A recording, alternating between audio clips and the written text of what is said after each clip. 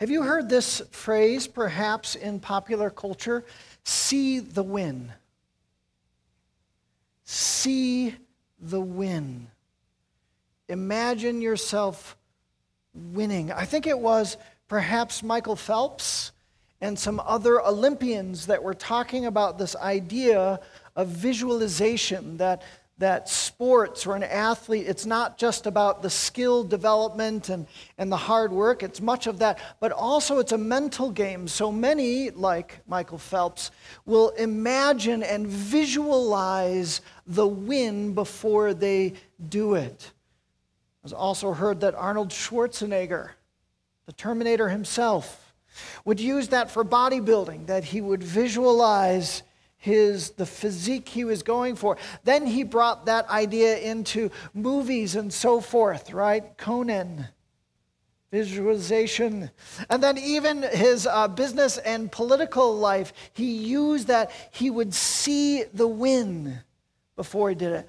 Now, I can't really say that I have done that, like pictured the win in any context, but I have connected it to many of you have heard that idea from the 7 Habits of Highly Effective People. Habit number 2.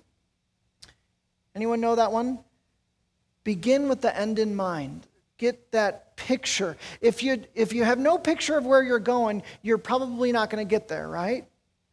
But this idea, a valuable life skill, is to imagine or visualize or see the win, what you're striving for, what you're moving towards, how you're seeking to get there. And as you imagine the end, as you get that vision, then you begin to make decisions in the day-to-day leading to that vision.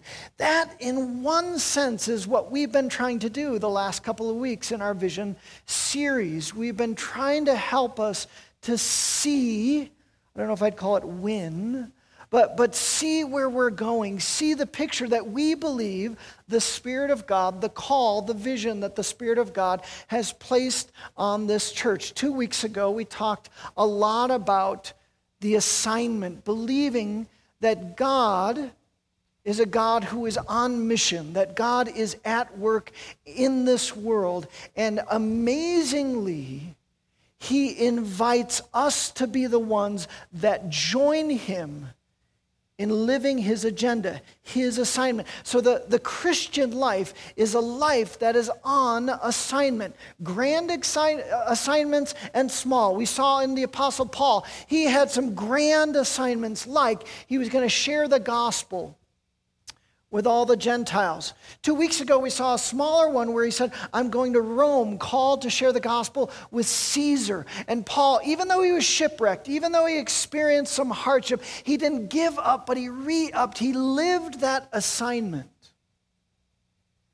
And then last week, Pastor Jedediah led us in one of the most intriguing passages of Scripture, I think, especially in the Old Testament, Ezekiel 47. Do you remember that scripture? For those of you who weren't here or weren't watching, it was this angel shows Ezekiel the prophet the temple, and there's this trickle of water coming out, and all of a sudden the trickle is starting to grow, and it becomes ankle high, and then knee high, and then waist high, and then the trickle becomes such a movement of water you can swim in the water.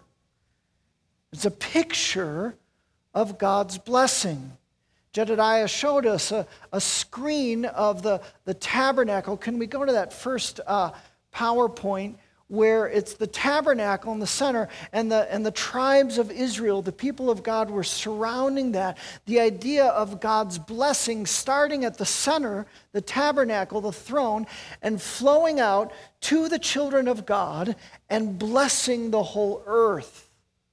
Then if we could go to the next one, this picture of SCC, this idea of receiving God's blessing and favor, the streams of living water. And our Kingdom Life communities are meant to be those places where the children of God are living, experiencing the blessing and the favor of God, and sharing that with others.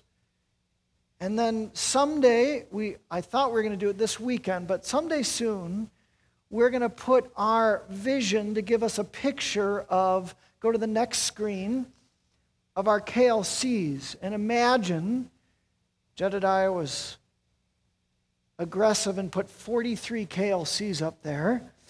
We've basically said 30 is our goal by 2025, where we would be the children of God, living the kingdom life, drinking of the streams of living water, and sharing that, loving our neighbors with the presence and power of the living God. That's seeing or visualizing what God, we believe, is doing in our midst. Now, I want to deepen this just a little bit, this idea of vision and where we're going, and I want to do it with this question. Do you think that Jesus had a vision in mind of what God was calling him to accomplish? Do you think that Jesus had a picture? Was he obeying habit number 2 of begin with the end in mind? I don't know if I would say that he was visualizing like a Arnold Schwarzenegger necessarily, but do you think that Jesus had that picture of what he was doing? That's kind of an intriguing question. I don't know if anyone's ever asked me that question. And I want to suggest to you that I believe he did. I believe when he would leave the crowds after ministry and the Lord, the Father, would connect with Jesus, that they would talk about this vision.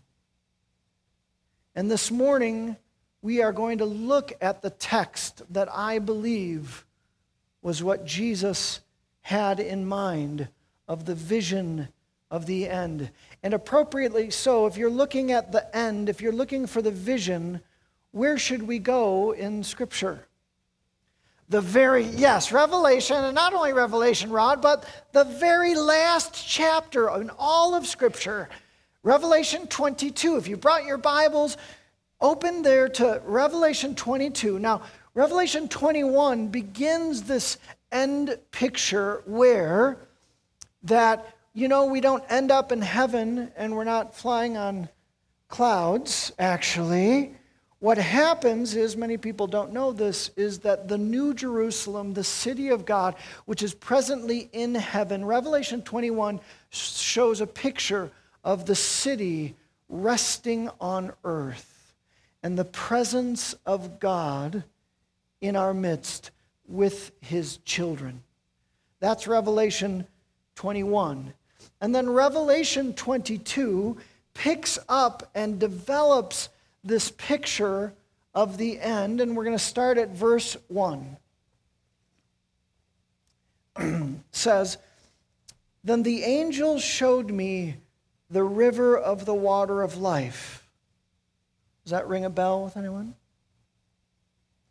"The river of the water of life, as clear as crystal, flowing from the throne of God and of the Lamb." Who's the Lamb? Jesus. Interesting about this is Revelation begins with a picture of the throne. And you know who's on the throne? Only God the Father.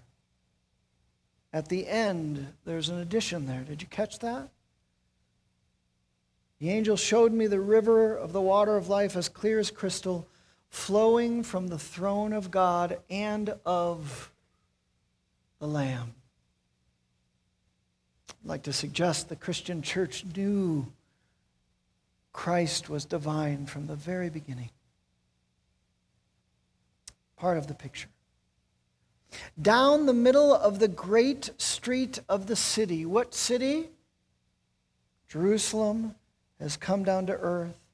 "Down the middle of the great street of the city, on each side of the river, stood the tree of life, bearing 12 crops of fruit, yielding its fruit every month. And the leaves of the tree are for the healing of the nations." No longer will there be any curse. The throne of God and of the Lamb will be in the city, and his servants will serve him. They will see his face, and his name will be on their foreheads. There will be no more night. They will not need the light of a lamp or the light of the sun, for the Lord God will give them light, and they will reign forever and ever. Now, I hope that you noticed right away a tremendous crossover with Ezekiel 47, what Jedediah looked at. But where I really want you to see, what I want you to see, and where you really begin to understand the depth of the vision, is if you realize not only its connection to Ezekiel 47, but its connection to Genesis and the Garden of Eden.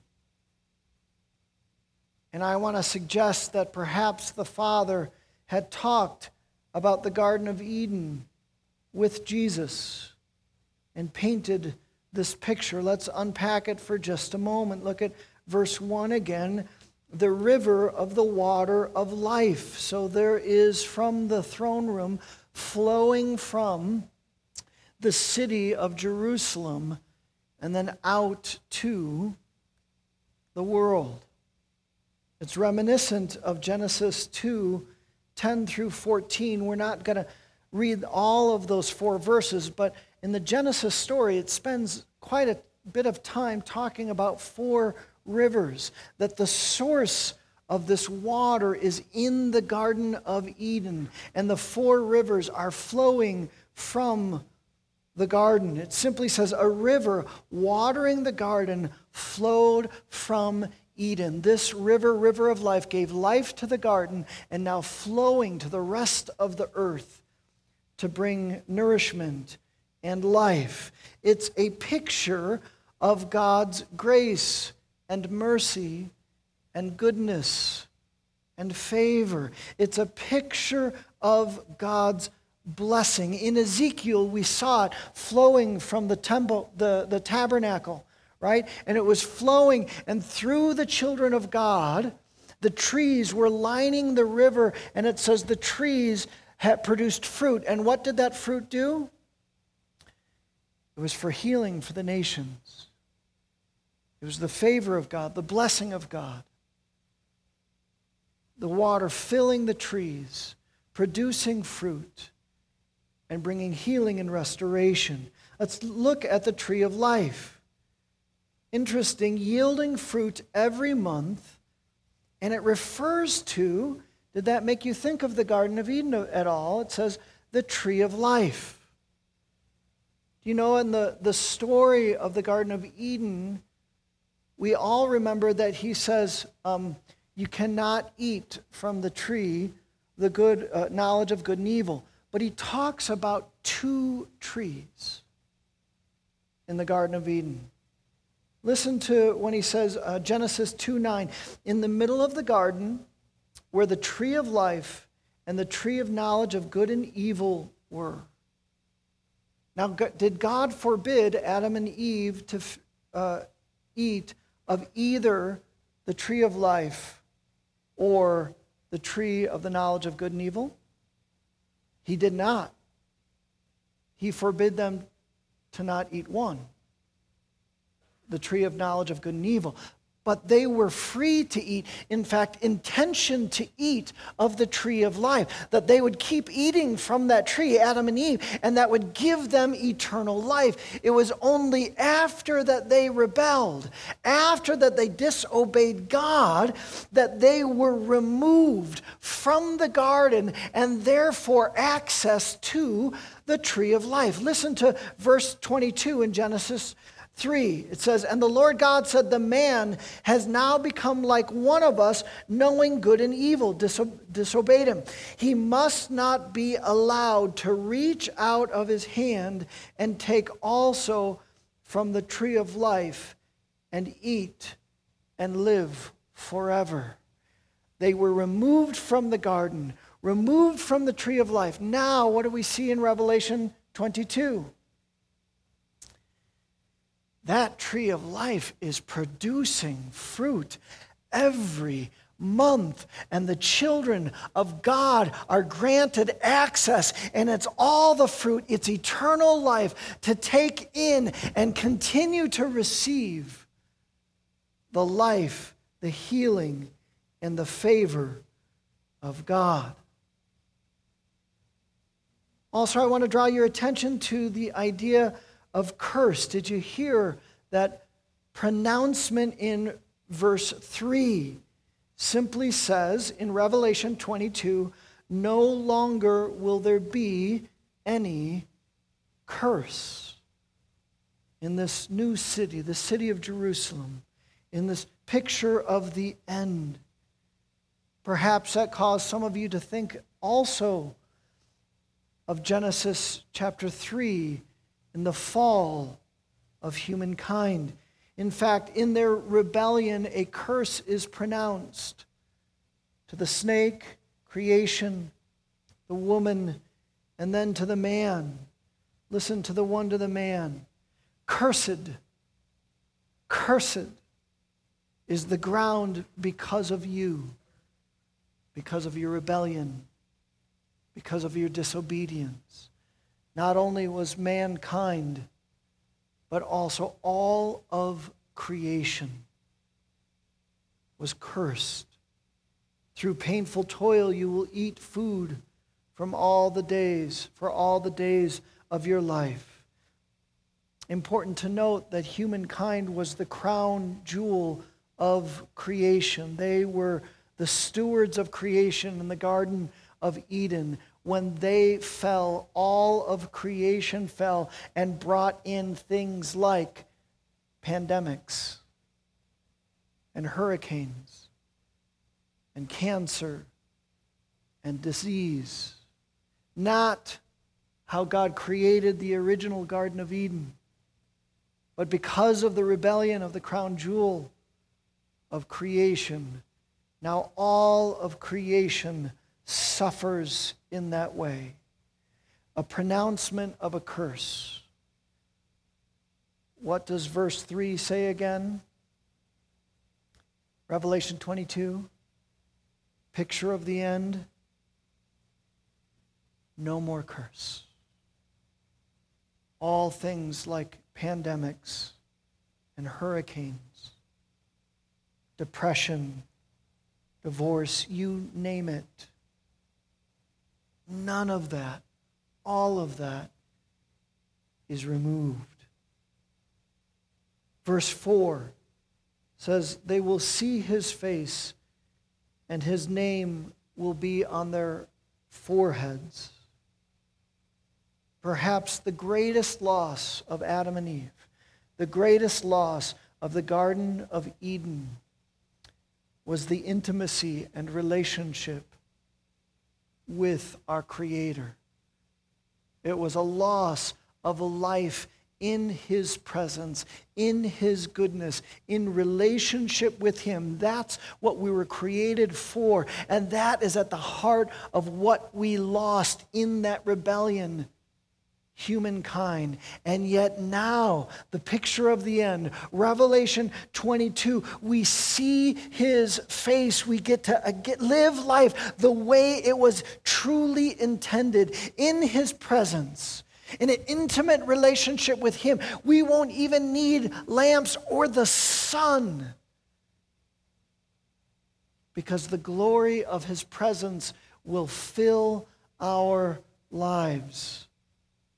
A commentator said that is the greatest loss of the garden, and that is the greatest gift of Revelation 22, is we get to again live life with him, God with us. And then finally, verse 5, and they will reign forever and ever.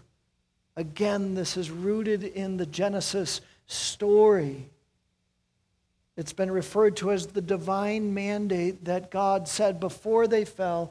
He said he set them in the garden. He says, listen, I want you to be fruitful and multiply, and I want you to rule and reign in creation. Not in such a way that rules over and crushes creation, but in such a way that stewards and brings life to creation. Listen to this in Genesis 1:28. God blessed them and said to them, "Be fruitful and increase in number. Fill the earth and subdue it. Rule over the fish of the sea and the birds of the air, and over every living creature that moves on the ground." This was that divine mandate. When we were kicked out of the garden, we lost that divine mandate. We gave over our ability to steward and rule and reign to the enemy. And yet the picture of the end, Revelation 22, verse 5. Look at it again with me, or hear it again. "And they will reign." Who's the they? You and I, forever and ever. This is a picture of the end. Now I can just imagine when Jesus, after a long day of ministry, and we're told that he would sneak away and spend time with the Father.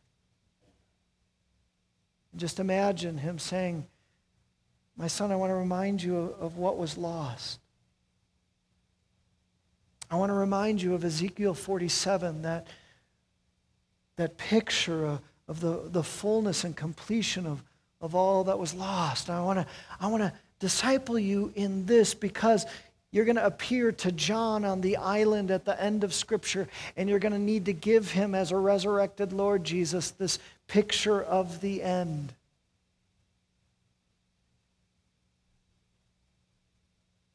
And I imagine Jesus gaining strength and hope and purpose from this vision, this picture of what he and his Father were doing, the restoration of all things.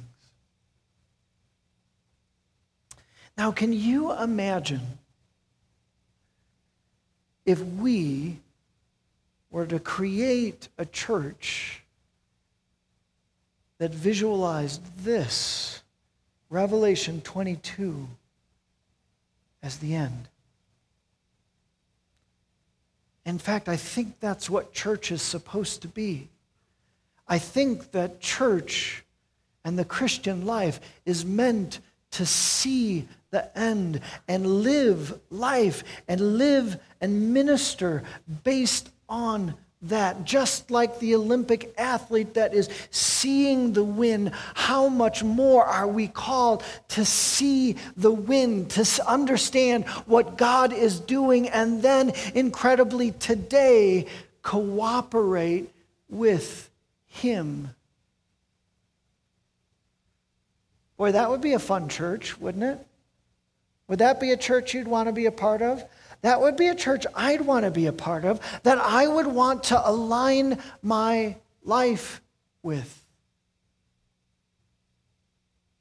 Now, but before we talk about a few of those details, I want to share this story and invite my friend Paul Hennigan up here. Paul, if you want to come, and we'll just stand right here real quick. And I'll put my mask on if you take yours off. And Paul was an elder a number of years ago. I don't remember how many years ago, maybe 5 years ago? He doesn't remember either. So neither of us remember how long ago it was, but he was an elder. And I asked the elder team and the staff team if they would spend some time in prayer and fasting for the vision of our church. And so we took a couple of weeks to pray and fast and seek the Lord, and we're going to gather together and share anything that the Lord revealed. And Paul called me up before we got together, and he said, I don't know if you remember this, and he said, Pastor, boy, I got this really vivid picture in my mind, and I don't think I've had a picture this vivid, and he shared it with me.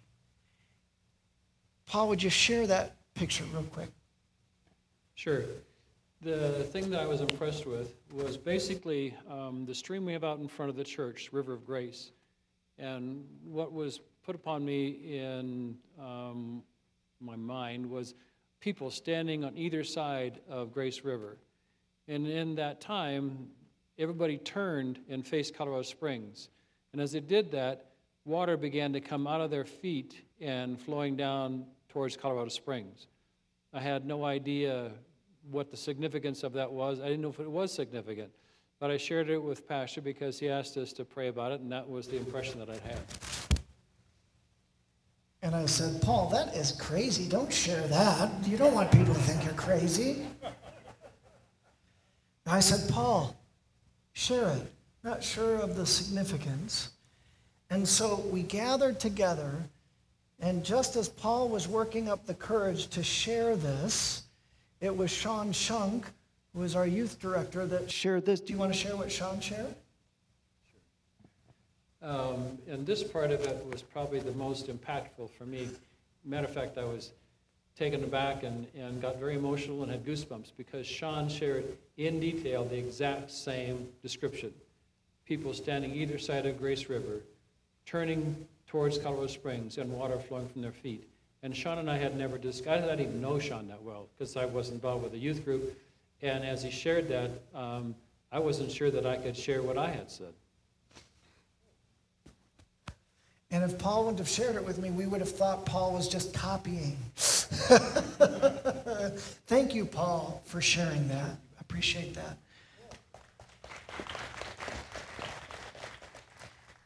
There has been a number of, you could call, prophetic words that are related to this idea of water and water flowing in our midst. In fact, the other part of Sean's picture was this building, that this building was flooded as if it was, overwhelmed with water, and people were walking in this building up to their ankles in water.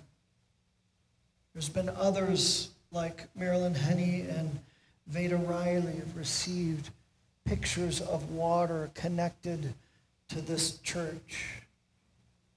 As I dreamed, I wish I was more visual as Paul and others are, but I believe he's given me that picture of streams flowing from this hill, this church.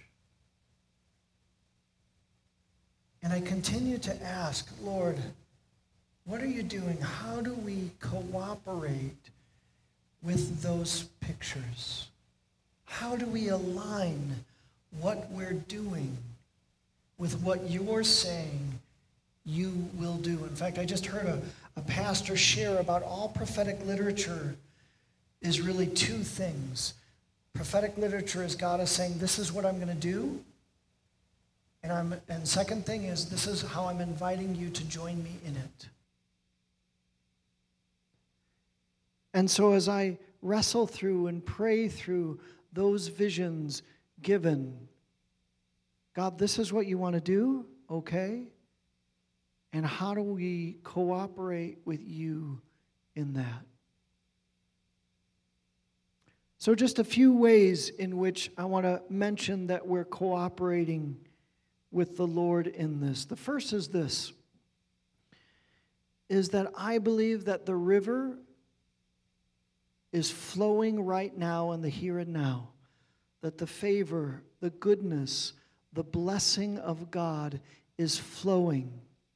And there is an invitation from us continually to drink.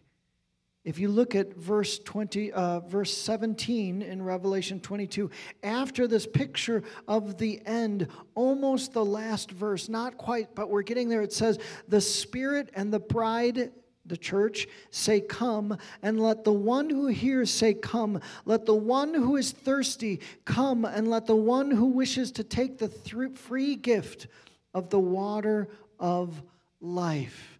There's this invitation continually and present right now that we would drink, that we would partake. I believe that when Jesus was speaking in John chapter 7, verses 37, 38, and 39, that Jesus had this picture of Revelation 22 in mind.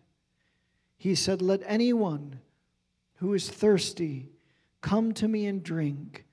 Whoever believes in me, as the Scriptures has said, rivers of living water will flow from within them." By this he meant the Spirit, whom those who believed in him were later to receive. That wasn't a word for the future. This was a word, an invitation of Jesus for the here and now. Part of our response, I believe, to Revelation 22 is we simply drink. We take of the goodness and the grace and the mercy of God. We recognize, the prayer team that's prays before the service, boy, we're praying. We are praying that you would come this morning thirsty for the presence of God, longing for more of Him. Our vision as a church is that our worship services and our Kingdom Life communities would be like watering holes, would be community surrounding the presence of the Lord, that our communities would be those times where we're gathering together, whether it's on a Sunday morning, whether it's in homes during our Kingdom Life communities, that we would be gathering, and we wouldn't just be a book club or even a Bible study or a small group, but that we would be gathered in the name of Christ Jesus, in His presence, and through His word, and through our prayers for one another, we would be drinking the streams of river of life. Yes?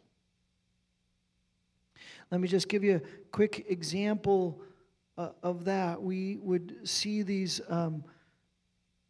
2 weeks ago, or I think it was 2 weeks ago. I don't know if you noticed, and those who are watching on camera, I was just touched by the worship, and I began to cry. And then I came and did communion, and I had to keep it together because I was crying a little bit. And then David Manzione, our youth director, comes up, and I thought he was crying, but I think he just had something in his eye. No, he was crying. He had to get it together. What was that? Was it just emotion? I guess you could say it was emotion. I don't think so. I think it was the stream of living water that was flowing into us. Our KLC got together last time we got together, and we looked at actually Ezekiel 47 and Revelation 22. We studied it, and then we decided to pray for one another, and we're just praying for one another, and just felt like the Lord said, I want you all to pray for one individual in the KLC. I won't name the individual or anything like that. And she didn't even ask for prayer in particular. I just felt like that's what the Lord was doing. And so we all just listened on her behalf. And we prayed. And then when we asked it, what did you experience? She said, it was like a big warm hug from the Lord. We were socially distanced, but her husband was right next to her. We were like, are you sure your husband wasn't the... She's like, no, he's not that warm. He's not that big. But can you imagine if our worship services and our Kingdom Life communities, people were experiencing big, warm hugs from the Lord? Sign me up for that. We're referring to those as essential ministries because that's an invitation to all of us to drink from the streams that are flowing when we gather together. I want to draw your attention also to the trees because I think this relates to how we're trying to cooperate. Is the trees, I believe, represent, especially in Ezekiel 47, the church. They're pointing us to the church. And as the church, we're seeking to be renewed, and we're seeking to bless. To be renewed and to bless. Listen to this picture of the, as soon as Jedediah was preaching in Ezekiel 47, I thought of Psalm 1, this invitation of someone who's seeking life from the Lord, who's meditating on the Word of God. It says, that person is like a tree planted by streams of water, which yields its fruit in season, and whose leaf does not wither. I think we're seeking to allow the Lord, as we drink deeply of Him, to transform us from the inside out. The deep spiritual formation that comes from the Lord. When Adam and Eve were kicked out of the garden, not only all of creation was broken, but each of us, there was a taintedness, there was a separation. And part of the Christian life is receiving new life in Christ Jesus and then being transformed into the life that was lost. And so we form many ministries. We are calling them empowering ministries that we want to be a part of, that we are seeking to grow and learn. That's what our ambassador, you've heard our ambassador huddles. That's the idea of learning and growing in a fivefold way. Our house of prayer, those are empowering ministries to grow and learn in that way. Days of the Kingdom, that's what we just started that. There was a number of years ago, another former staff person, Ben Brooks, some of you recognize that name. And we're in the midst of Days of the Kingdom, and he said, Eric, I feel like you're teaching people to swim, but we don't have a swimming pool for them yet. That was before we had Kingdom Life communities. We only had small groups. I said, okay, Days of the Kingdom, neat to see people this past Wednesday to look at a paradigm shift that would bring us from just church to a kingdom-centered, a kingdom-saturated community of faith that's drinking deeply of the Lord and then being restored and sharing that living water with others. It's a big paradigm shift, isn't it? And that relates to our final piece, just drawing your attention to the curse. The curse that not only do we drink deeply of the stream, not only are we transformed by that stream, empowered by that stream, but we join Him in the healing of all the effects of the curse. We won't arrive there. There will be pandemics until the Lord comes back. There will be brokenness of the world. But remember, Revelation 22 is the end picture. I just realized I'm using the mic that I don't. That's funny. You were waiting for me to realize that, yeah. All right. Is that good? I was like, this feels funny. Okay. This idea that we would join Him in the healing and the restoration of this world. That we're not in the stands, that we don't just cheer on God and go, man, that was great, God, that was great, God. But we allow His presence and power to flow in us and through us. It's the fruit of the trees that is the healing of the nation. It's not your own power, it's not your own skill, but it's the power of God flowing in you and through you that brings healing and restoration. Listen to this picture of the early church, Acts 5. This is from Acts 5, and it says, "Nevertheless, more and more men and women believed in the Lord and were being added to their number. As a result, people brought the sick into the streets and laid them on the beds and mats, so that at least Peter's shadow might fall on some of them as he passed by. Crowds gathered also from the towns around Jerusalem, bringing their sick and those tormented by impure spirits, and all of them were healed."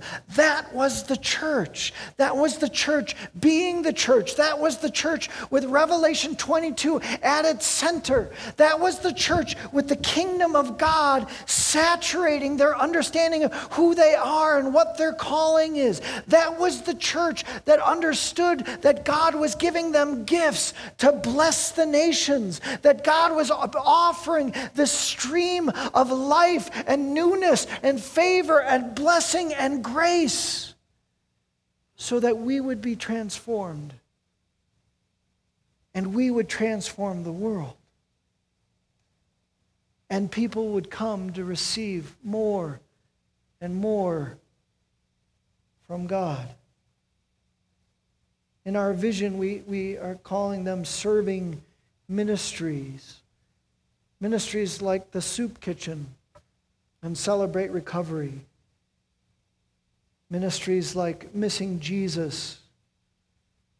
I'm convinced that many of us Christians don't understand the central tenet of the message of Christ. We've not understood Revelation 22. We've not understood the restoration of all things. And let alone the world does not understand what Jesus was up to and what he is up to. Can you imagine people finding community with people who get it? And then us talking about the real Jesus, the biblical Jesus, the historical Jesus, what his message was, and praying and people receiving healing and restoration and newness. Would you think about the curse for a moment that's present right here in Colorado Springs? Calvin prayed for it, the anxiety and the depression, the suicide that's running rampant, the divorce rates that are up, the racism, the injustice. I haven't even gotten to the physical ailments, the cancer, the pandemic. We are in the midst of a broken world. And the Lord is looking for communities of faith that get it and are seeking to share the grace, the favor, the love of God with our neighbors.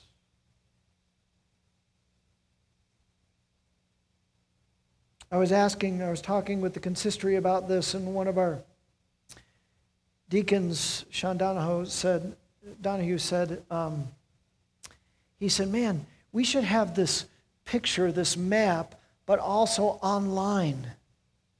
Because what if someone in Missouri wants to do Missing Jesus? Then even though we won't be able to put it in the atrium, we'll be able to put it online. And that got me excited. Can you imagine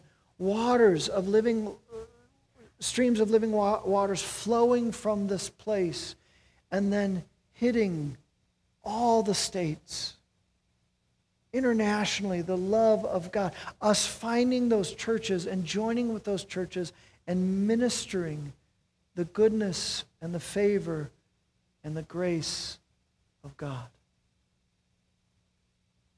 That's a neat picture, isn't it? Let's go to our second to last screen. Just a reminder, our values. If the worship team would want to come forward, I've used every minute allowed to me.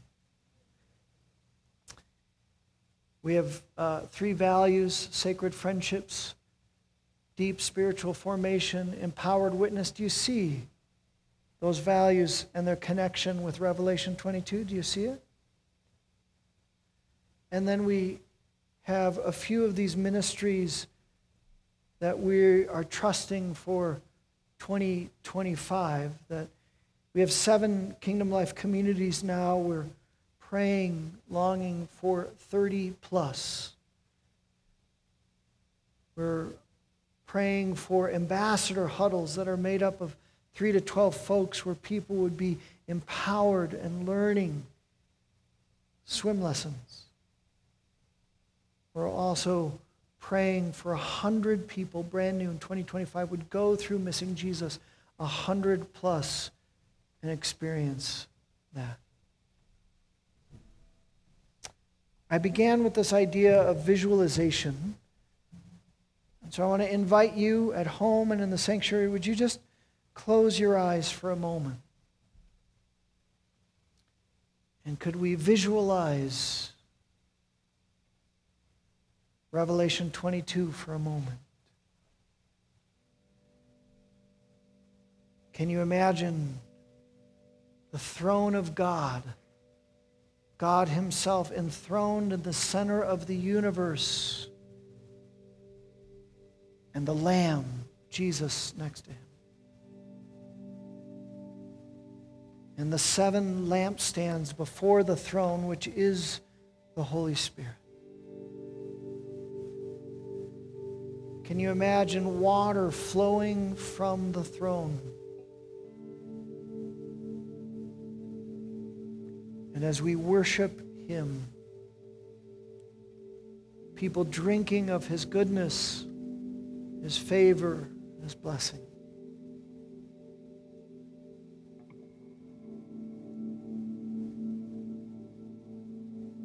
Can you imagine in neighborhoods, in living rooms, people bowed in prayer and laying hands on one another?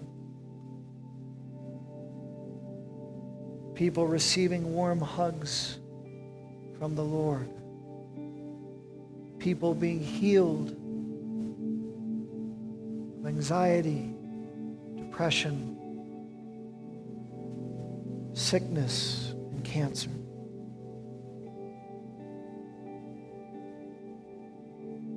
Can you imagine people in neighborhoods and living rooms talking about the real Jesus?